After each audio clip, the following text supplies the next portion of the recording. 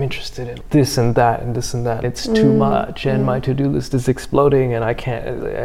And I had a mentor of mine who just said, try and find the connections between all of these things because everything's related. And when you do that, maybe it goes a bit smoother. Or there's this other analogy of if life is a pie and you divide it into smaller and smaller slices. If you have lots of little things that are not interconnected with each other, you might feel the sensation of whiplash. Whereas if it's clear the interconnections between things and how this relates to something else, then you really feel like you're doing one thing all the time. This has been an interesting challenge for me with what used to be my subtitle, because I would avoid titles. I would have a subtitle of music design technology. Somewhat disparate fields, not really, but sort of, especially music, and it's always the complex, how does that work together? But realizing little by little certain mechanisms that I use in music can apply to the way I write apps, or how my discipline or enthusiasm in doing tech projects can result in ways to put on events, or how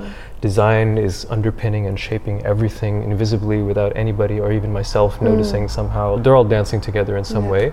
And it's taken a while for me to really feel that in my bones, in the way that I act and in the way that I do things. But I feel more clear about that now. I think it still comes in waves. Like I think I just had a wave 2 weeks ago where I'm just like, oh man, no, there's too many apps at the same time, and like, and then it's like, oof, okay, slow down, pick the things that are the most interesting, and go from there. So I don't know if it's a solvable problem, but definitely something I've been dealing with for a while.